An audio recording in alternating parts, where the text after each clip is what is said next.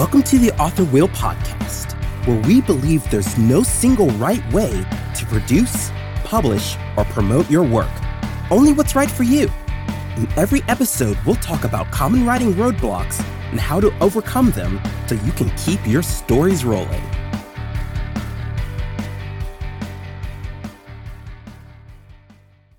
Hi, everyone, and welcome back to the Author Wheel.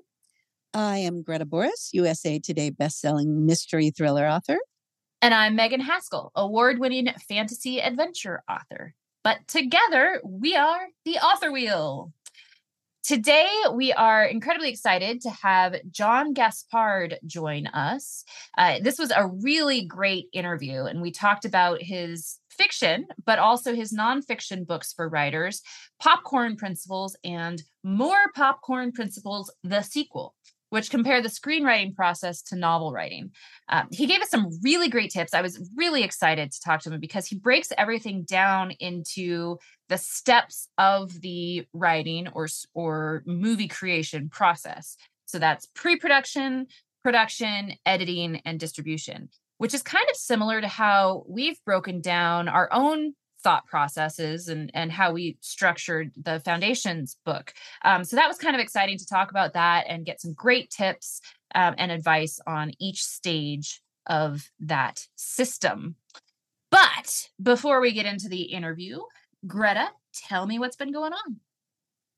Well, last weekend, we went to the Southern California Writers Conference, which we have been talking about. And it was very fun to see a lot of old friends and make some new ones. The cool thing about that conference, which I'm just interrupting here for a second, because you go right ahead. The cool thing about that is that it's our local writers conference, and it's actually where we met. Exactly. Cool. Yeah. So it was very nostalgic.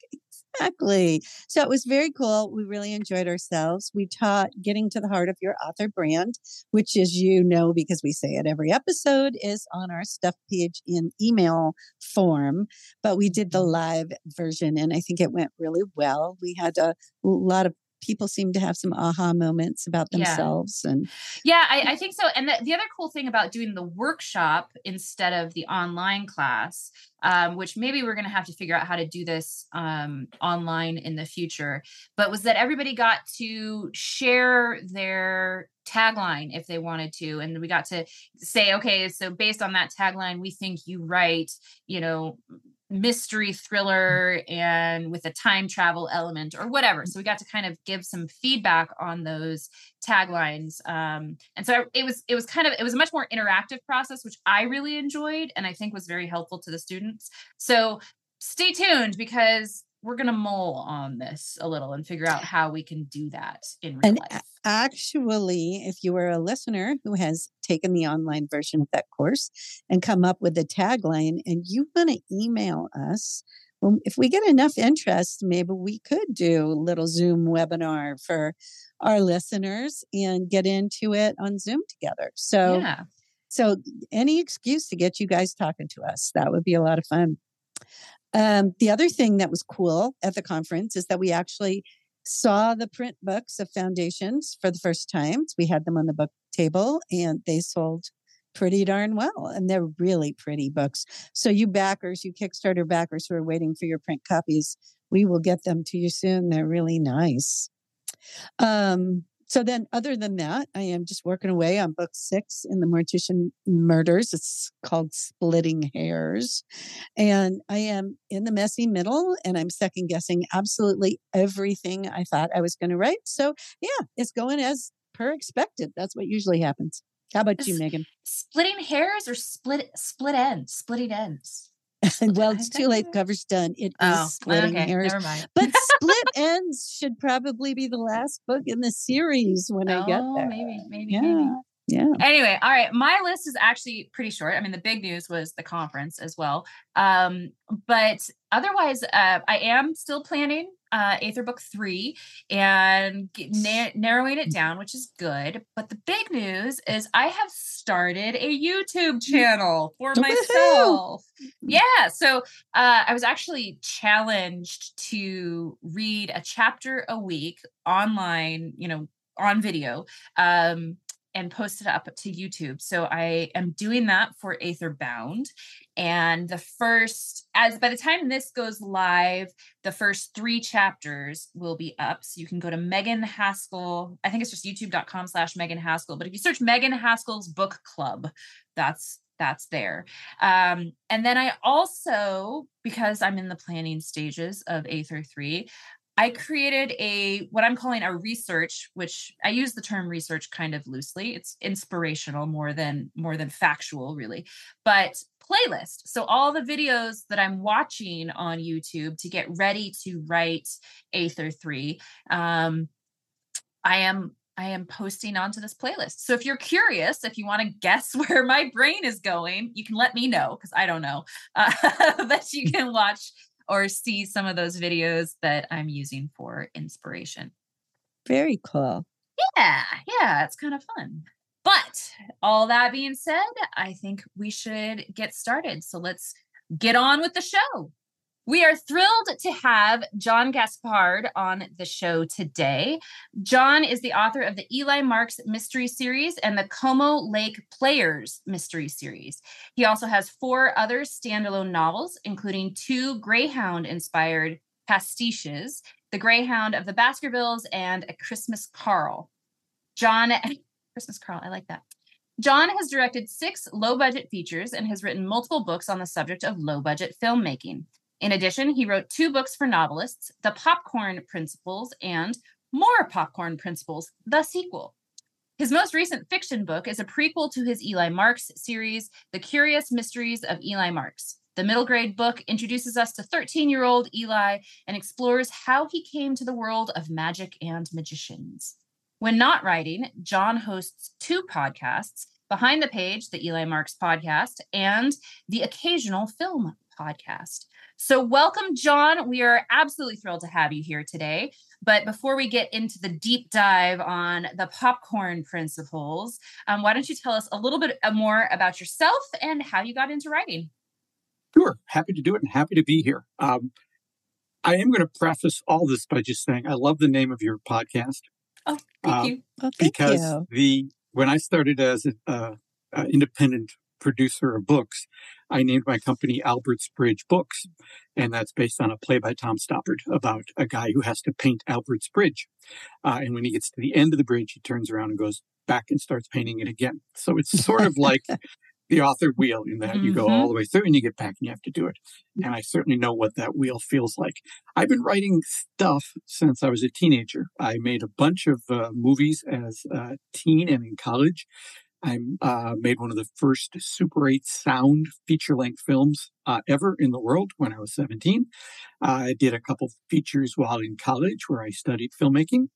I got a job in corporate America doing meetings and events and producing and directing and writing videos. So I was doing communication stuff all the time and interacting with talent that we'd hire for meetings and events and working with crews and directing and doing all that. At the same time, I also made a handful of low-budget features in my spare time.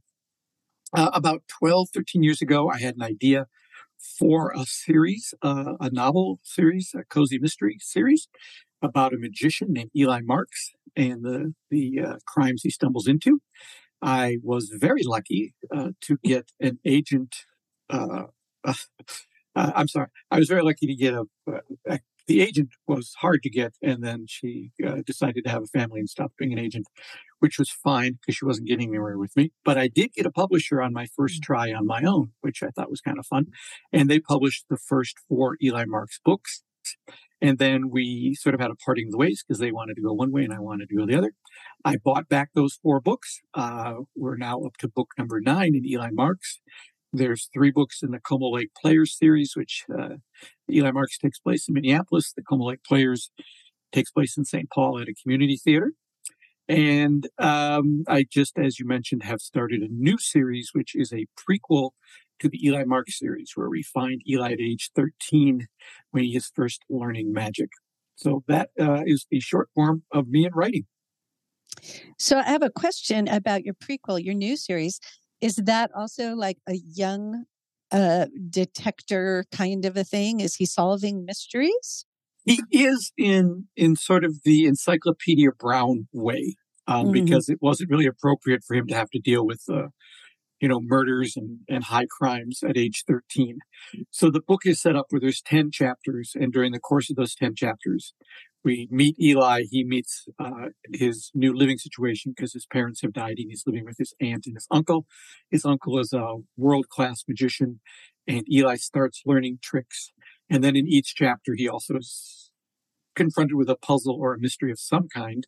And just like Encyclopedia Brown, we stop at the point where he's about to reveal what his answer is, and the reader then has a chance to figure out if they know what it is.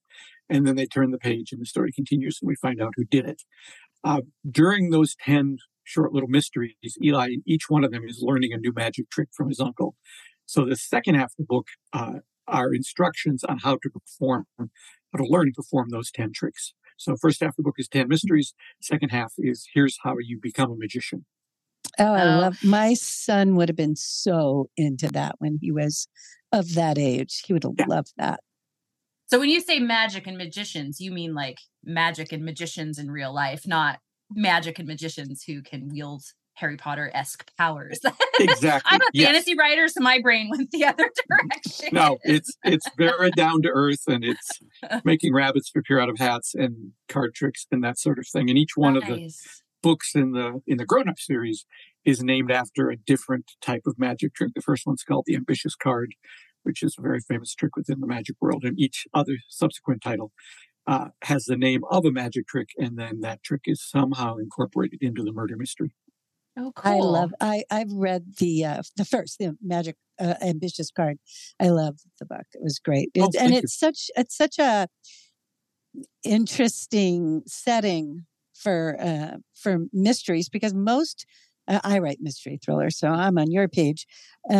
Most of my readers, they love the puzzles, so it really, really incorporates the whole puzzle idea and magic world and all of that. I mean, it's just a really clever setting for it took mysteries. a while to come up with it, and I realized I needed somebody who had a reason to be in a lot of different places. Because you don't want the crimes happening in the same location all the time. And a performer is always in a new environment, facing new people. And so you always have new places to go and new suspects. So it seemed pretty flexible. I also tried, to the best of my ability, to make every one of the mysteries completely fair, whether it wasn't something that's introduced at the very last minute that there's no way the reader could have figured it out. Normally, if you read one of these Eli Marks books, you'll be fine with the solution. It was all fair, and there weren't any sneaky things done. Yeah, which is a challenge. I mean, a lot of the time I have to go back and put the clues and stuff in to my stories, because I'll change who done it like 3/4 of the way through. I'm like, oh no, not this person. And then you have to go back and fix everything. But to be fair to your readers, that's an important thing to do, because they get angry at you if you don't. They do. And I remember reading a quote from one of the two guys who was Ellery Queen, who wrote those. And he said that in their view, people would have to be a genius to figure out most of their mysteries, that it was really just more kind of fun for people. And I just don't agree with that. I think people want to have actual clues and actually want to solve it, and don't want something delivered, at the 11th hour where you go, well, that's not fair. We didn't know that. How could anybody know that? Which is sort of the way a lot of TV mysteries run, particularly procedural ones, where you don't have all the information, and then they get a piece of information toward the end and it solves the puzzle. And you're not really solving a mystery then. You're just kind of going along for the characters, which is fun too. Yeah. But if you're saying you're a mystery, I think you should be a mystery. Yeah, thrillers. Yeah. A lot of thrillers and suspense novels, they do that, going back and forth in time. So they have before and a scene, and then and there's no way that you could, but they're thrillers, so it's okay. Yeah, but there's no way you could know, because you're being fed the information that happened before, unless you went and read all those chapters first, But anyway, we digress. Digressions are the best part. Yeah. So Another question that we generally ask people is tell us about what's one of your greatest writing roadblocks and how you have overcome it. Well, we were just sort of touching on it. I'm not a puzzle person, and coming up with the mystery part is the hardest part for me, and it takes the longest to find all those pieces and put them together and make sure everything is, like you said, going back and putting in all the real clues and the fake clues and doing all of that. And it didn't really freeze me up, but it just was a stumbling block. Like, okay, what is this next book going to be? What is the mystery going to be? How am I going to figure that out? And so what I did was, I don't know who was it who said, whatever it is you fear the most, that's what you need to do. So the 8th book in the series, it has 12 short stories, 2 of which were existing before, but I made it a goal to sit down and write 10 short story mysteries, and make myself do that, because I figured the only way to get better at it and be more relaxed about it. And then when I got this prequel idea with young Eli Marks, I did the same thing. You have to sit down and figure out 10 fair and reasonable mysteries that, as the young reader goes through it, all the pieces are there. In some cases, I tried to give them a mystery could be solved several different ways, so that if they didn't get all 4 of the clues, they got one of them. They had enough to go, oh yeah, I got that one, because I got one out of the 4 reasons why it happened.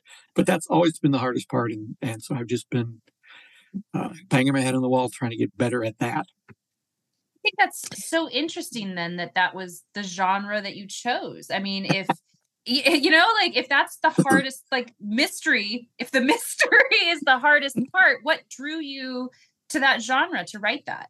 I can tell you exactly. I blamed Lawrence Block.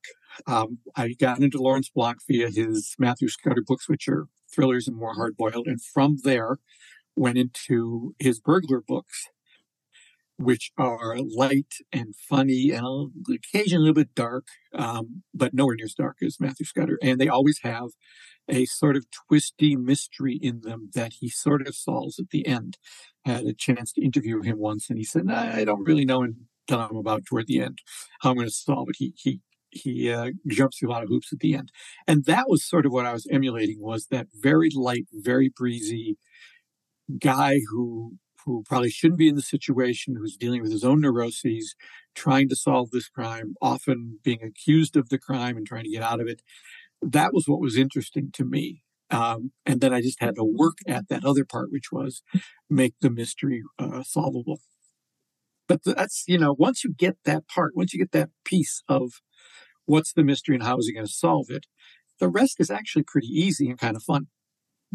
That's a really, really, there's so many things that you just said that I want to unpack. And the first one is that when something is difficult, I love the idea of tackling it in short stories and just doing it over and over and over and over until it gets easier.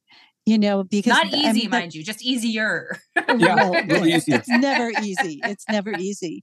But that's kind of how I started with writing magazine articles. And then when I wanted to start writing fiction, I just kind of went to short stories first, because I thought, well, I should practice. And it's a shorter time frame. Those short stories are really terrible. I mean, nobody will ever read them, but it's good practice. It is, but if someone comes to me and says, I want to become a writer, I would say work on a novel before you try to do a short story, because short stories are completely unforgiving.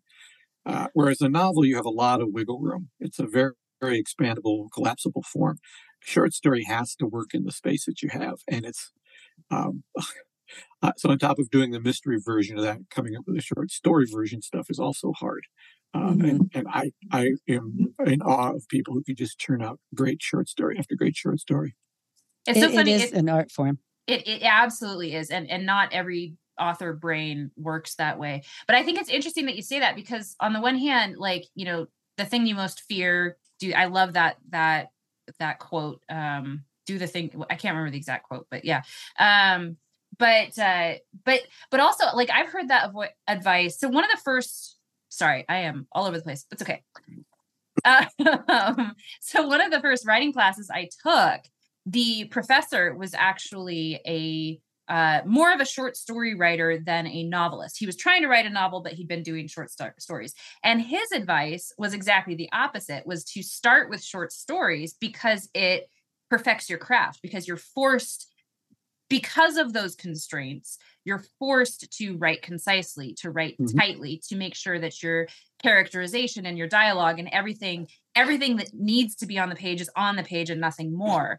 And so that was really his advice to start out with. So like, get really good at that and then write a novel, because then it's just a bunch of short stories that are, scene by scene, basically, that are stitched together.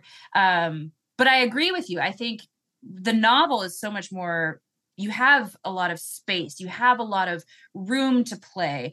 Same thing with screenwriting. It's very concise, but with a novel, you get all the imagery, you get all the dialogue, you get all the movement and the, through the written word that you don't get in a screenplay. So I don't know, like, I think you can approach it from so many different ways with so many different strategies just to improve your craft.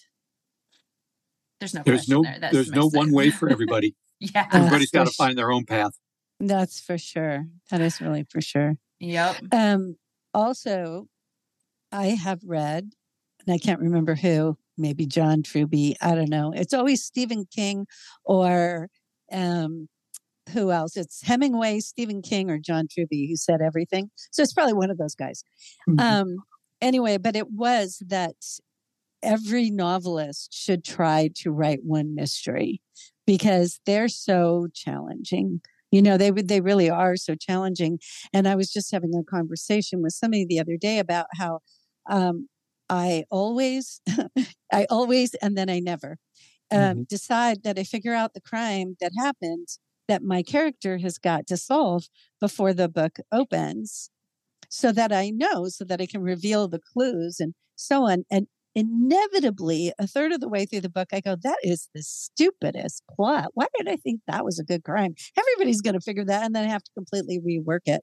And I just did with the book I'm working on. So I do think mysteries have their own particular challenge. And most novels, whether they be romance or fantasy or whatever, have some kind of a mysterious element in them, Well, I think they have to, because even if you're writing fantasy, it's a story of growth, which is a mystery. You don't know until you go through it. Yeah, exactly.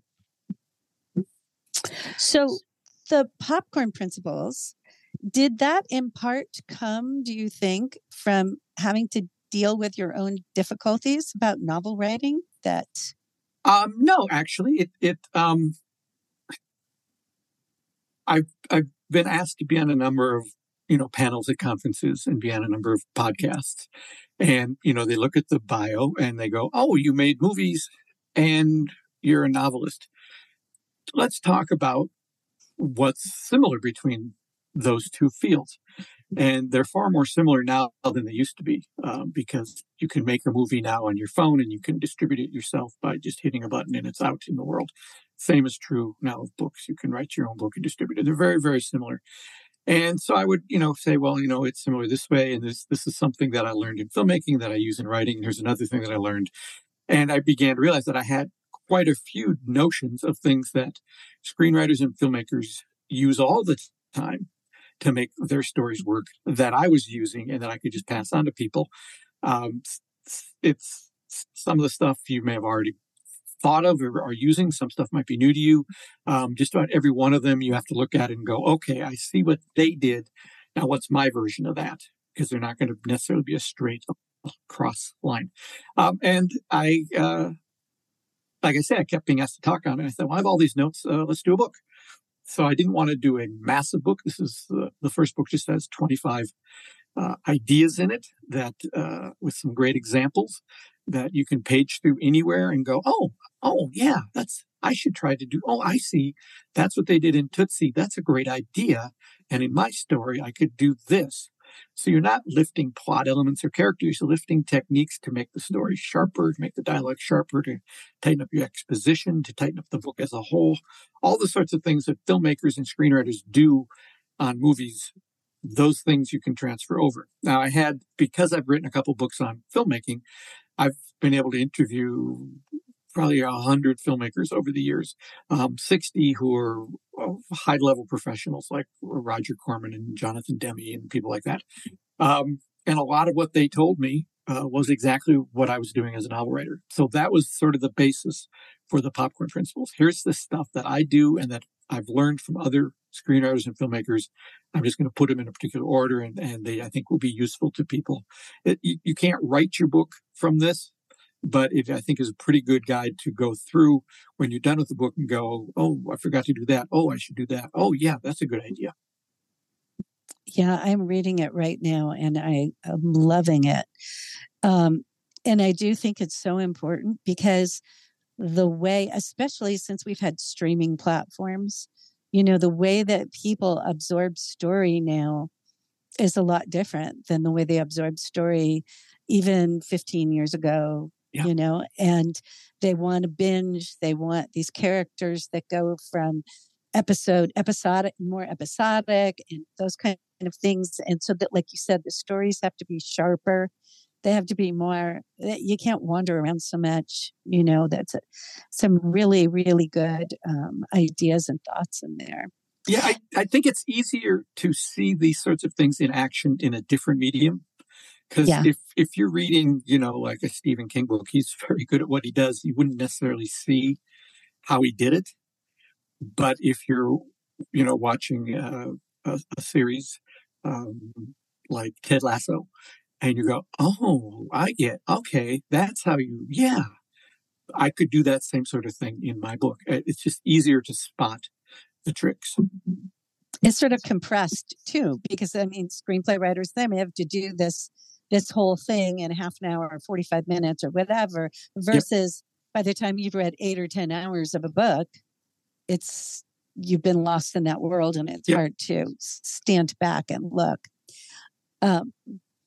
I also love the way that you have organized your book. So why don't you talk a little bit about that? Tell our listeners. Sure. Well, it just sort of naturally fell into place too, because there's such similarity between filmmaking and novel writing.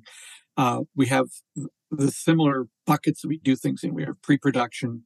We have production. So pre-production is getting ready to do it. Production is when you're actually in there writing. You have post-production, which is the editing and the final fixing, and then distribution, how you get it out there and how you react to it being out there.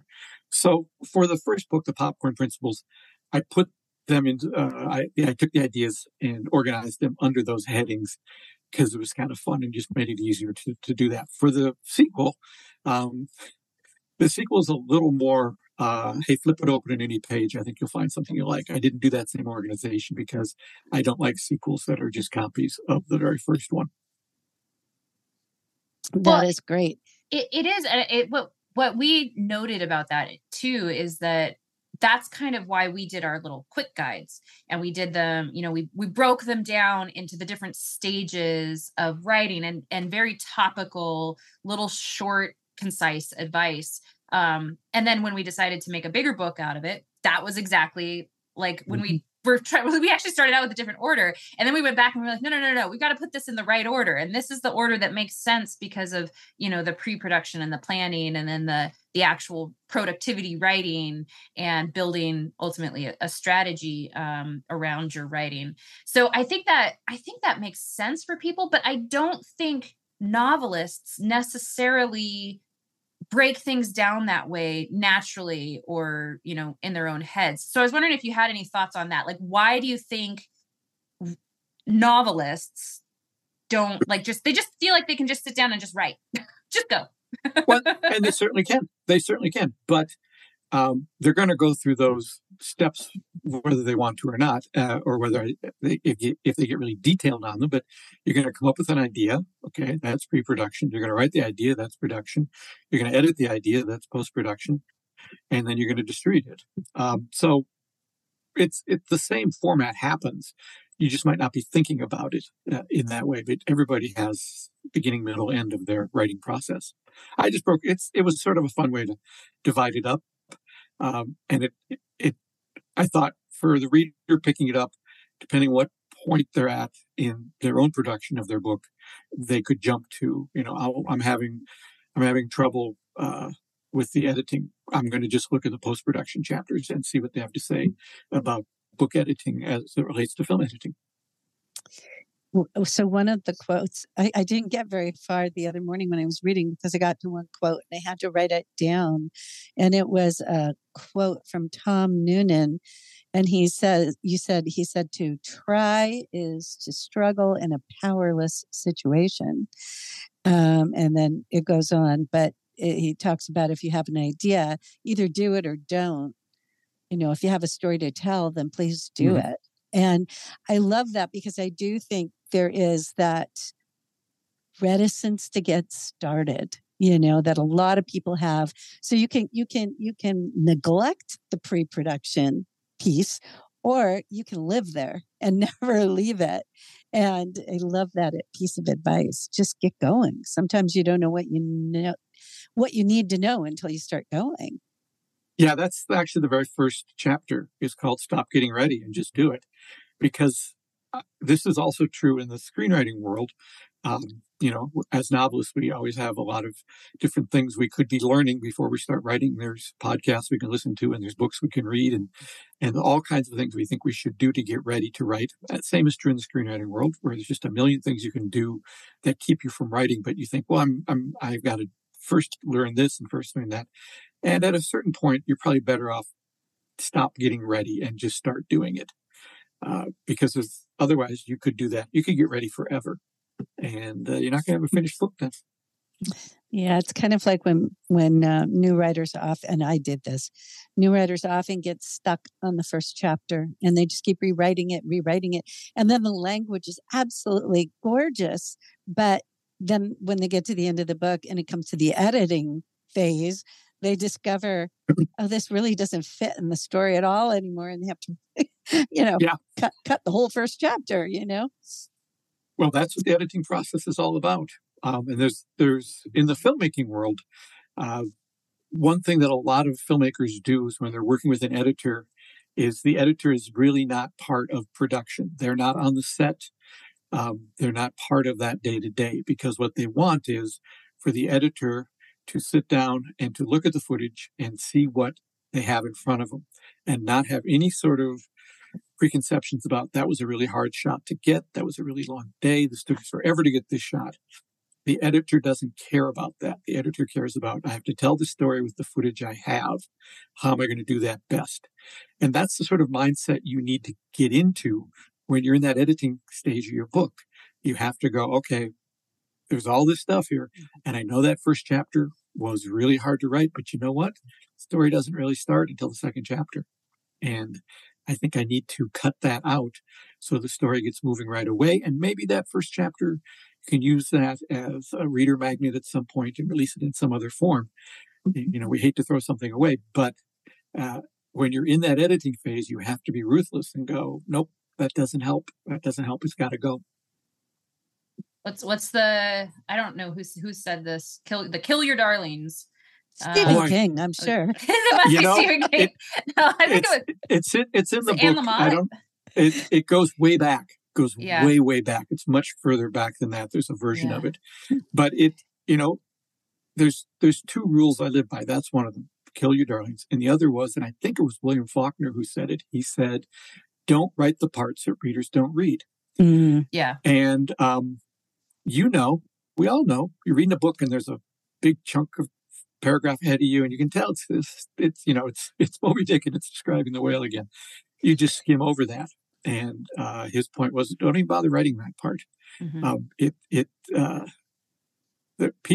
Readers have changed today from what they used to be, and they're not going to put up with that much description anymore. Generally, they want the story to move. And if you're not willing to make the cuts to make it move, then they might finish your book, but they're not going to be thrilled by it. And they're probably not going to buy the next one in the series. Which also, I think, goes on to point out that you do need another set of eyes on your work. Like whether, you need to hire a good editor if you can afford one, or get, good, strong beta readers if you can't, or both often help. but we are often too close to our work, and we write these beautiful passages that, we just had fun with the language for a little while. But if a reader sees that, you're right. Like they're going to skim it maybe because it's not integral to the story anymore. Right. And readers do want that action forward, faster pace in modern storytelling as compared to a lot of classic literature. So having that separate, I think it's important to be careful who you hand it to and when. Yes. A number of filmmakers have told me that when they finish writing a script, they stick it in a drawer for as long as possible, as long as it's reasonable, and then pick it up again. And they become, in many ways, that first new set of eyes, and they'll go through it that way. In the Popcorn Principles, there's a couple of chapters on how to get notes and how to give notes, because it's a very delicate process, and handled incorrectly. You can squash a writer who had great potential because the wrong person gave them the notes at the wrong time. So I think it's important to have beta readers like that. I think you can't have just any beta readers. You have to have people whose taste you trust. Yeah, that's a very good point. I do try to do that as well. Like when I finish a novel, I because I'm always running late. I don't usually have a long time, but I try to give myself at least a week to let something sit, and then go back and I read it. And I read it often, like I'll download it in Kindle format or something where I cannot edit it. Yeah. And I try to just read it like a reader and make notes. And I think that it is really good for writers to do that first before they hand it to an editor or beta readers or anybody, because you know what you were trying to say. So, and that is your Achilles heel, but it's also your strength, right? Yeah. Because if you do it too soon, you can read the section or read a book and think, well, sure, this is what it says, because your brain is filling in the gaps. But if you give it that space, you can go back to the piece and you can say, oh, I didn't really say what I meant to say here, Yeah, so I think it's a good piece of advice. Your memories must just be better than mine, because usually by the time I get to the end of the book, I forget what I wrote in the beginning, and then I go back and I read it and I go, oh, I wrote this? This is great. Well, I forgot about this. So give us a couple of your favorite. We've talked about pre-production and we've talked about post-production, but we haven't really talked about production. Give us a couple of your favorite popcorn principles from that to whet people's appetites. Well, we sort of touched on this a little bit. It's a chapter I call Don't Spill All Your Popcorn in the Lobby. And it is about having secrets and when you reveal secrets. When do you reveal things in the story? Because sometimes there's a tendency to want to tell everything at once. And it's more interesting, I think, for a reader if you discover things along the way. One of the examples that I use in the book is just a favorite example of mine from the movie Butch Cassidy and the Sundance Kid, where they're being chased by the super posse, and it's a long sequence in the movie, and they are on top of a cliff, and the posse's coming up behind them, and their only choice is to jump into the river far, far, far below.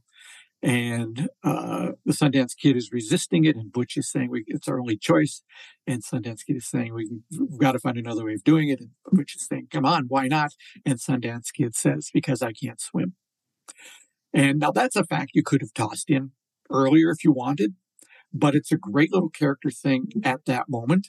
And it's surprising. And then William Goldman, the screenwriter, has Butch say right after that, well, what are you crazy? The fall will probably kill you. So it's a way of revealing something about a character and then having something funny happen after it. And that's, we want to tell our readers everything about our characters right away. Here's everything you need to know about this person. And it really is better to reveal it in dribs and drabs along the way so that there is something you're learning about them, as opposed to just, there's one exception to that I've seen that I just loved. There's a British series called Happy Valley, which is about a policewoman in, I think somewhere in northern England, played by Sarah Lancashire. And the very first scene in the very first episode, as a policewoman, she is confronted with someone who's really having a bad day. They're standing on a bench in a park. They've doused themselves with gasoline and they're going to light themselves on fire. And she says to the guy something along the lines of, look, I'm having a bad day. I'm divorced. My son won't talk to me. My daughter is dead. My sister's a heroin addict, and I don't need this. And she delivered, of course, much better than I did. So in that case, you've just told us a lot of key stuff about that character, which is very helpful as we move forward, but you did it in a fun, engaging way. So I give that a pass.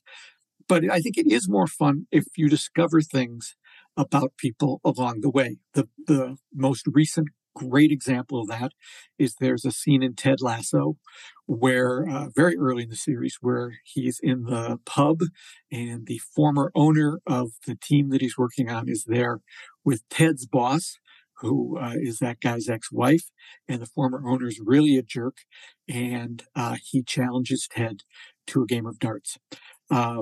I would recommend you go on YouTube and look up Ted Lasso darts because it is a scene in which we learned something about Ted. We learned two things about Ted we didn't know.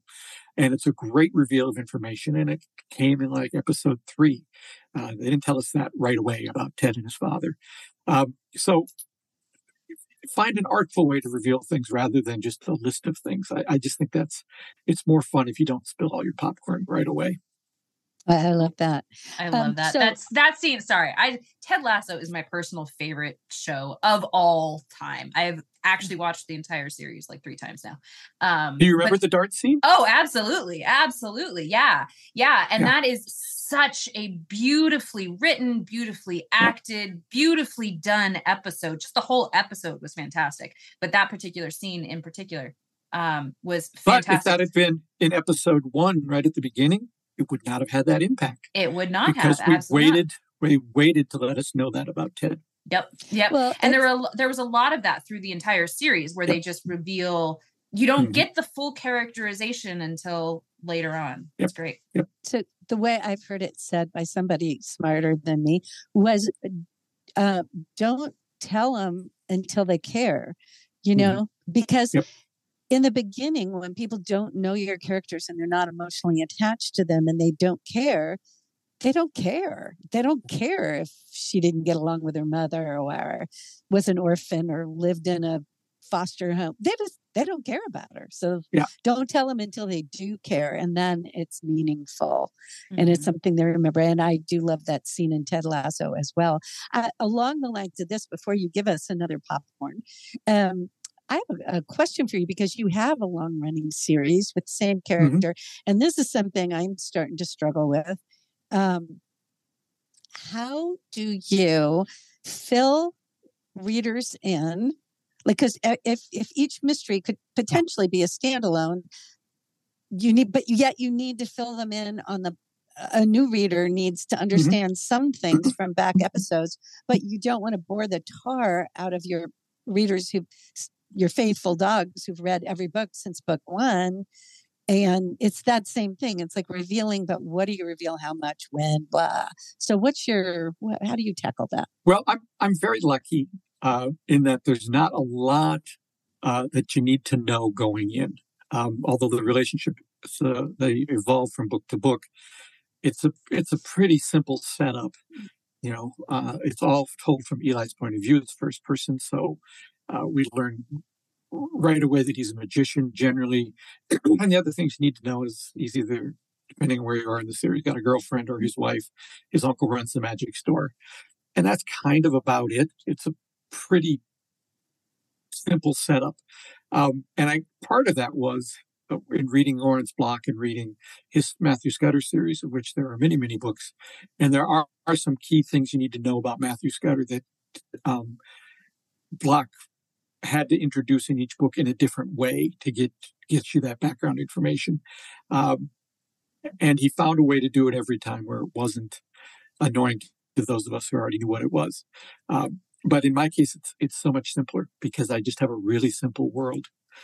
Things shift a little bit around, but there's not a lot of complicated connections or backstory. So that's a good hot tip for our listeners. If you're planning to write, keep it simple, stupid. The KISS principle. That is a good way to do it. So give us another popcorn principle for production. All right. Well, this is actually from the second book, and it works just about anywhere in your process. It's just something to think about, and it has to do with in my case, because I write a series, is cliffhangers. What do you want to end the book on, and how do you want to set it up so they'll read the next book?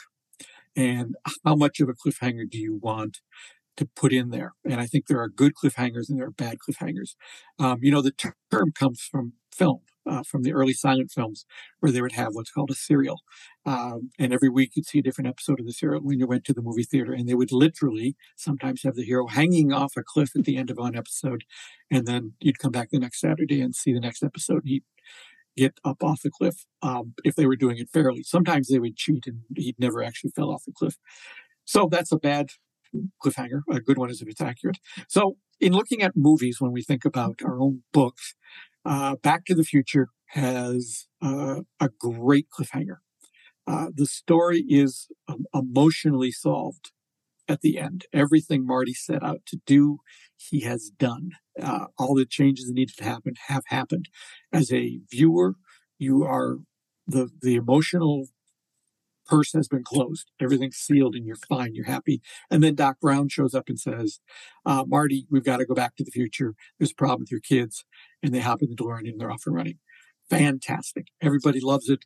You don't feel cheated because you got the whole thing. Jump ahead a couple of years, Back to the Future 2.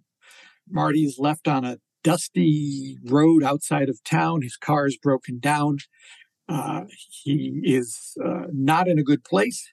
A guy shows up with a telegram that says, the telegram's coming from 100 years ago. Doc Brown is alive, but he's now 100 years in the past. You got to come save him. And as Marty runs off, it says the end, coming next, Back to the Future 3. And when I saw it in a movie theater, people booed because they hadn't tied everything up and they weren't happy about it. The third movie did fill everything in, but they felt cheated.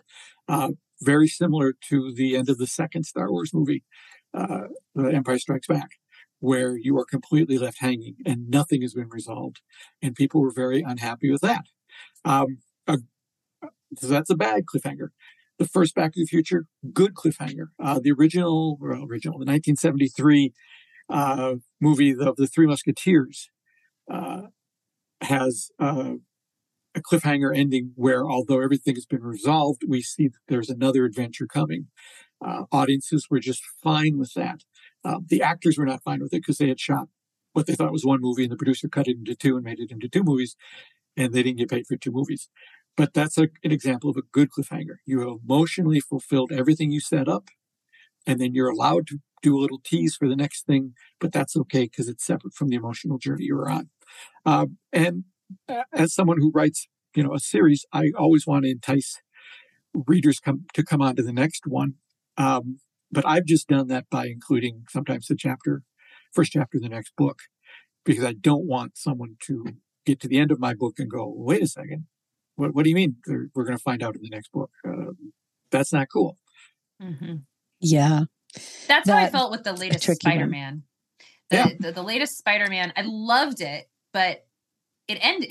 It was abrupt, and you're like, nothing got resolved here. So yeah, it wasn't a movie; it was half of a movie.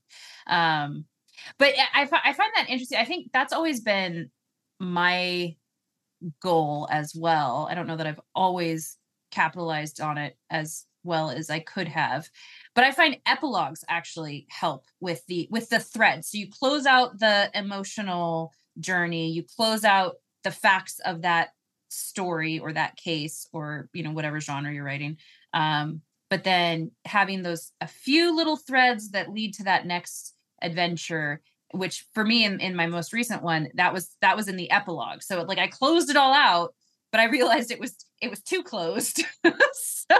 so I inferred a little bit more in the epilogue, which I think works. I don't know. We'll see what readers say once I start getting reviews. I think that's a great idea. I did exactly that same thing in the new young Eli Marks book, where at the end of the 10 mysteries, there's a little epilogue, and Eli, who was 13 years old, receives a postcard from a young lady that he was interested in the book, and she has moved away at the end of the book. And the postcard is from California, where she now lives, and it's got a picture of the Magic Castle. And she said, "I'm learning a lot of magic here, and I've got a big surprise for you, to be continued." So they're right in the postcard, and that's how the epilogue ends. So the book is good and it's done, but here's a hint of what's to come. And I think that's kind of the best cliffhanger, is here's a hint of what's to come. Yeah. But you're satisfied with the story. Yeah, I've been trying to work on that in my new series, because in my first series, I was oblivious and I didn't know, and I had a traditional publisher and they just always put the first chapter of the next book in. And it was a series of standalone books with their own characters and their own stories. But this is a more like the Eli Marks, where I have the same character going throughout. So that's been the thing that I tried to do with each book, is just wrap it up and then have somebody call her on the phone, or somebody come in and say something, or something that's like, this is what's coming, And I think that's a great bit of advice. So, so you had, I'm moving into distribution now. So we have touched on every section of your book just a little bit, but this is sort of your story question. So you had a traditional publisher for Eli Marks for the first 4 books, and then you made that decision, and were lucky enough to be able to buy your rights back. Sometimes people cannot. Why did you decide to move from traditional publishing, which is something that, most new writers think that's the end all be all, to being an independently published author, to having your own little publishing company? Well, the deal that I had with the publisher, when they picked up the first book, The Ambitious Card, they sent over a contract that said, this is for this book, and then we are asking for 2 more books in this amount of time. And I called up and said, not interested in doing that. I want to do this on my own schedule. I don't want to be beholden. I spent 30 years writing under a schedule, and this is supposed to be fun. So I'm happy to have you publish this first book, and I'm fine with the clause that says you have first right to look at the next book, but I'm not going to promise you a book because I don't want to do that. And they said, fine, but understand that you're not going to be first on the schedule then. When you hand in a book, it goes in wherever it can fit, and generally that's going to be a year from now. So, traditional publishing is a long process anyway, and then to add that extra caveat to it, there was just a long time between books, and I didn't care for that. And they didn't really get the books. I think what they thought was, this is a book, mystery with a magician hero, therefore everyone who's a magician is going to love this book. And that's just not true. Those magicians who like mysteries like the book, but just because you're into magic, you're not going to be into magic fiction. So I didn't think they were marketing it the way I would have liked to have marketed. So I hit them at a particularly good time, and I had an open checkbook, and that helped to get it back. And that's, I kind of prefer that, because that's how I made the movies when I made them. I made a movie when I wanted to make it. I made it the way I wanted to do it. I distributed it the way I wanted to distribute it. And there wasn't any sort of gatekeeper between me and getting it out. And I had enough processes in place in movies and in books to make sure that everything was fixed and fine and good before it went to the public. That the publisher really wasn't giving me anything, and they were basically just slowing me down. So that's why I switched to it, and I prefer it. If I finish a book and want it to go out tomorrow, it can go out tomorrow. I don't generally do it that way, because I think you need to do a little bit of planning when you're releasing a book, but it does just give me the freedom to do whatever I want when I want. And it's a brave new world. We don't have to rely on the publishers anymore, because technology has given us so many of the same tools, which is a really great thing. Yeah, it is so analogous to the way I was making movies. The last movie I made was a feature film and completely self-produced. And when I was done, I went to a site online called Film Hub. I loaded it up there. I hit a button, and they sent it off to Amazon Prime and Tubi and Roku and just about everything in the world except for Netflix. Well, I didn't even know you could do that with film. Yeah, I I didn't don't know either. that much about it. That's pretty amazing. And why not Netflix? I'm curious now. Because Netflix has their own system for bringing stuff in, and they're weird. They have they're making their own stuff. I mean, the other studios do as well. Amazon makes their own stuff. Roku started making their own stuff, but Netflix has its own way of getting product into their system, and they just don't want to do it this way, which is fine, because if you want to see my movies, there are plenty of places to see them for free. Yeah, interesting. Yes. All right. It is. So, any other distribution popcorn principles that you want to share? You both mentioned Tom Noonan at the beginning. One of you mentioned, I forget which one of you said about, there's no trying, there's only doing. And Tom Noonan probably be best remembered if you're a movie person as the Tooth Fairy, the killer in the Manhunter, which was the very first Hannibal Lecter movie in the early 90s, late 80s.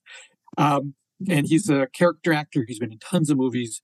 He's also a playwright and a film director. And he wrote and directed and starred in a movie called What Happened Was. It's a 2-person piece. It's really interesting. And the thing that he said to me about distribution was, you really need to read the fine print. And if you don't know what the fine print is, you need to get someone who knows what the fine print is. Because in his case, he was a pretty knowledgeable guy when it came to contracts. The contract he signed for distribution did a thing where every time the movie made money, he lost money. It was sort of a complicated thing about royalties. And he said it was one line in it, and it's in a lot of contracts, and I didn't see it. And there is, I think nowadays, a tendency to, click that little box that says, have you read the above? And do you accept all the terms and conditions?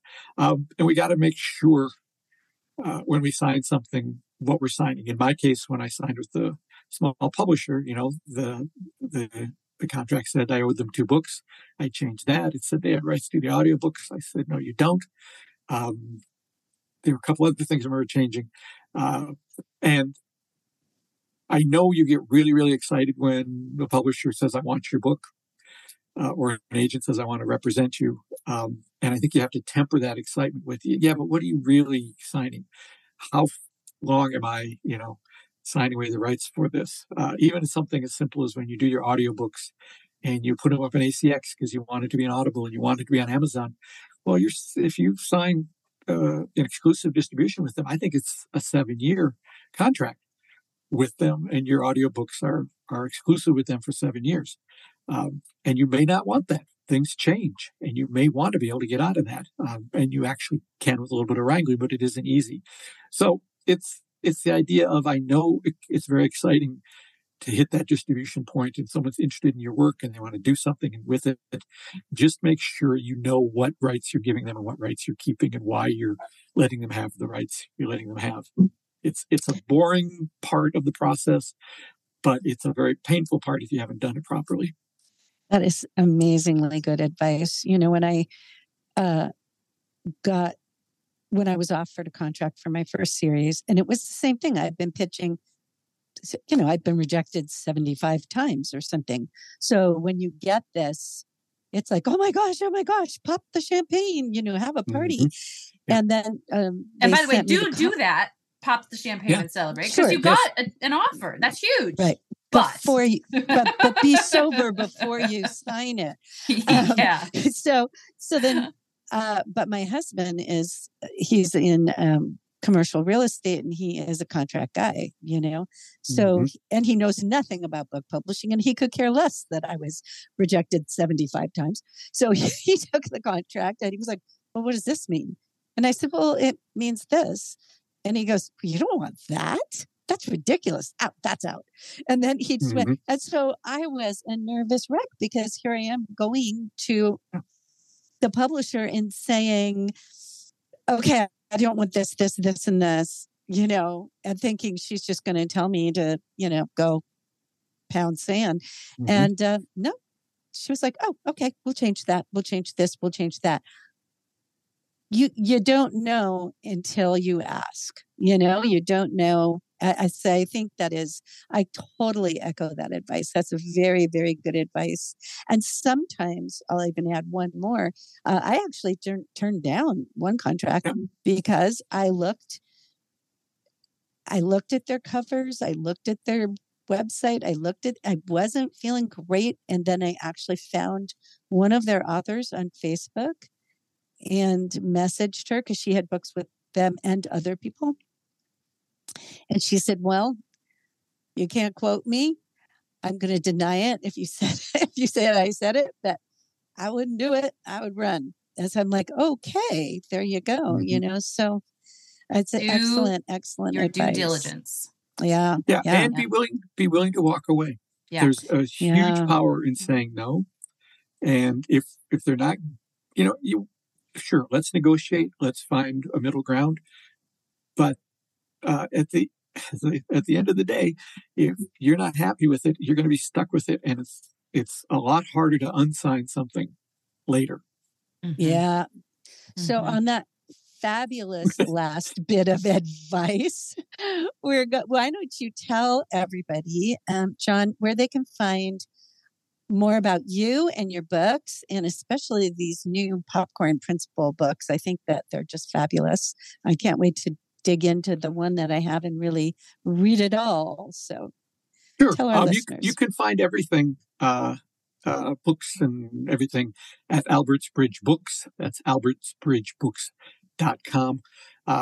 All the books there are wide, with the exception of Eli Marks. Eli Marks is exclusive at Amazon because it's still kind of working to do it that way. When it stops kind of working, then it'll leave Amazon. But for the time being, it's only there.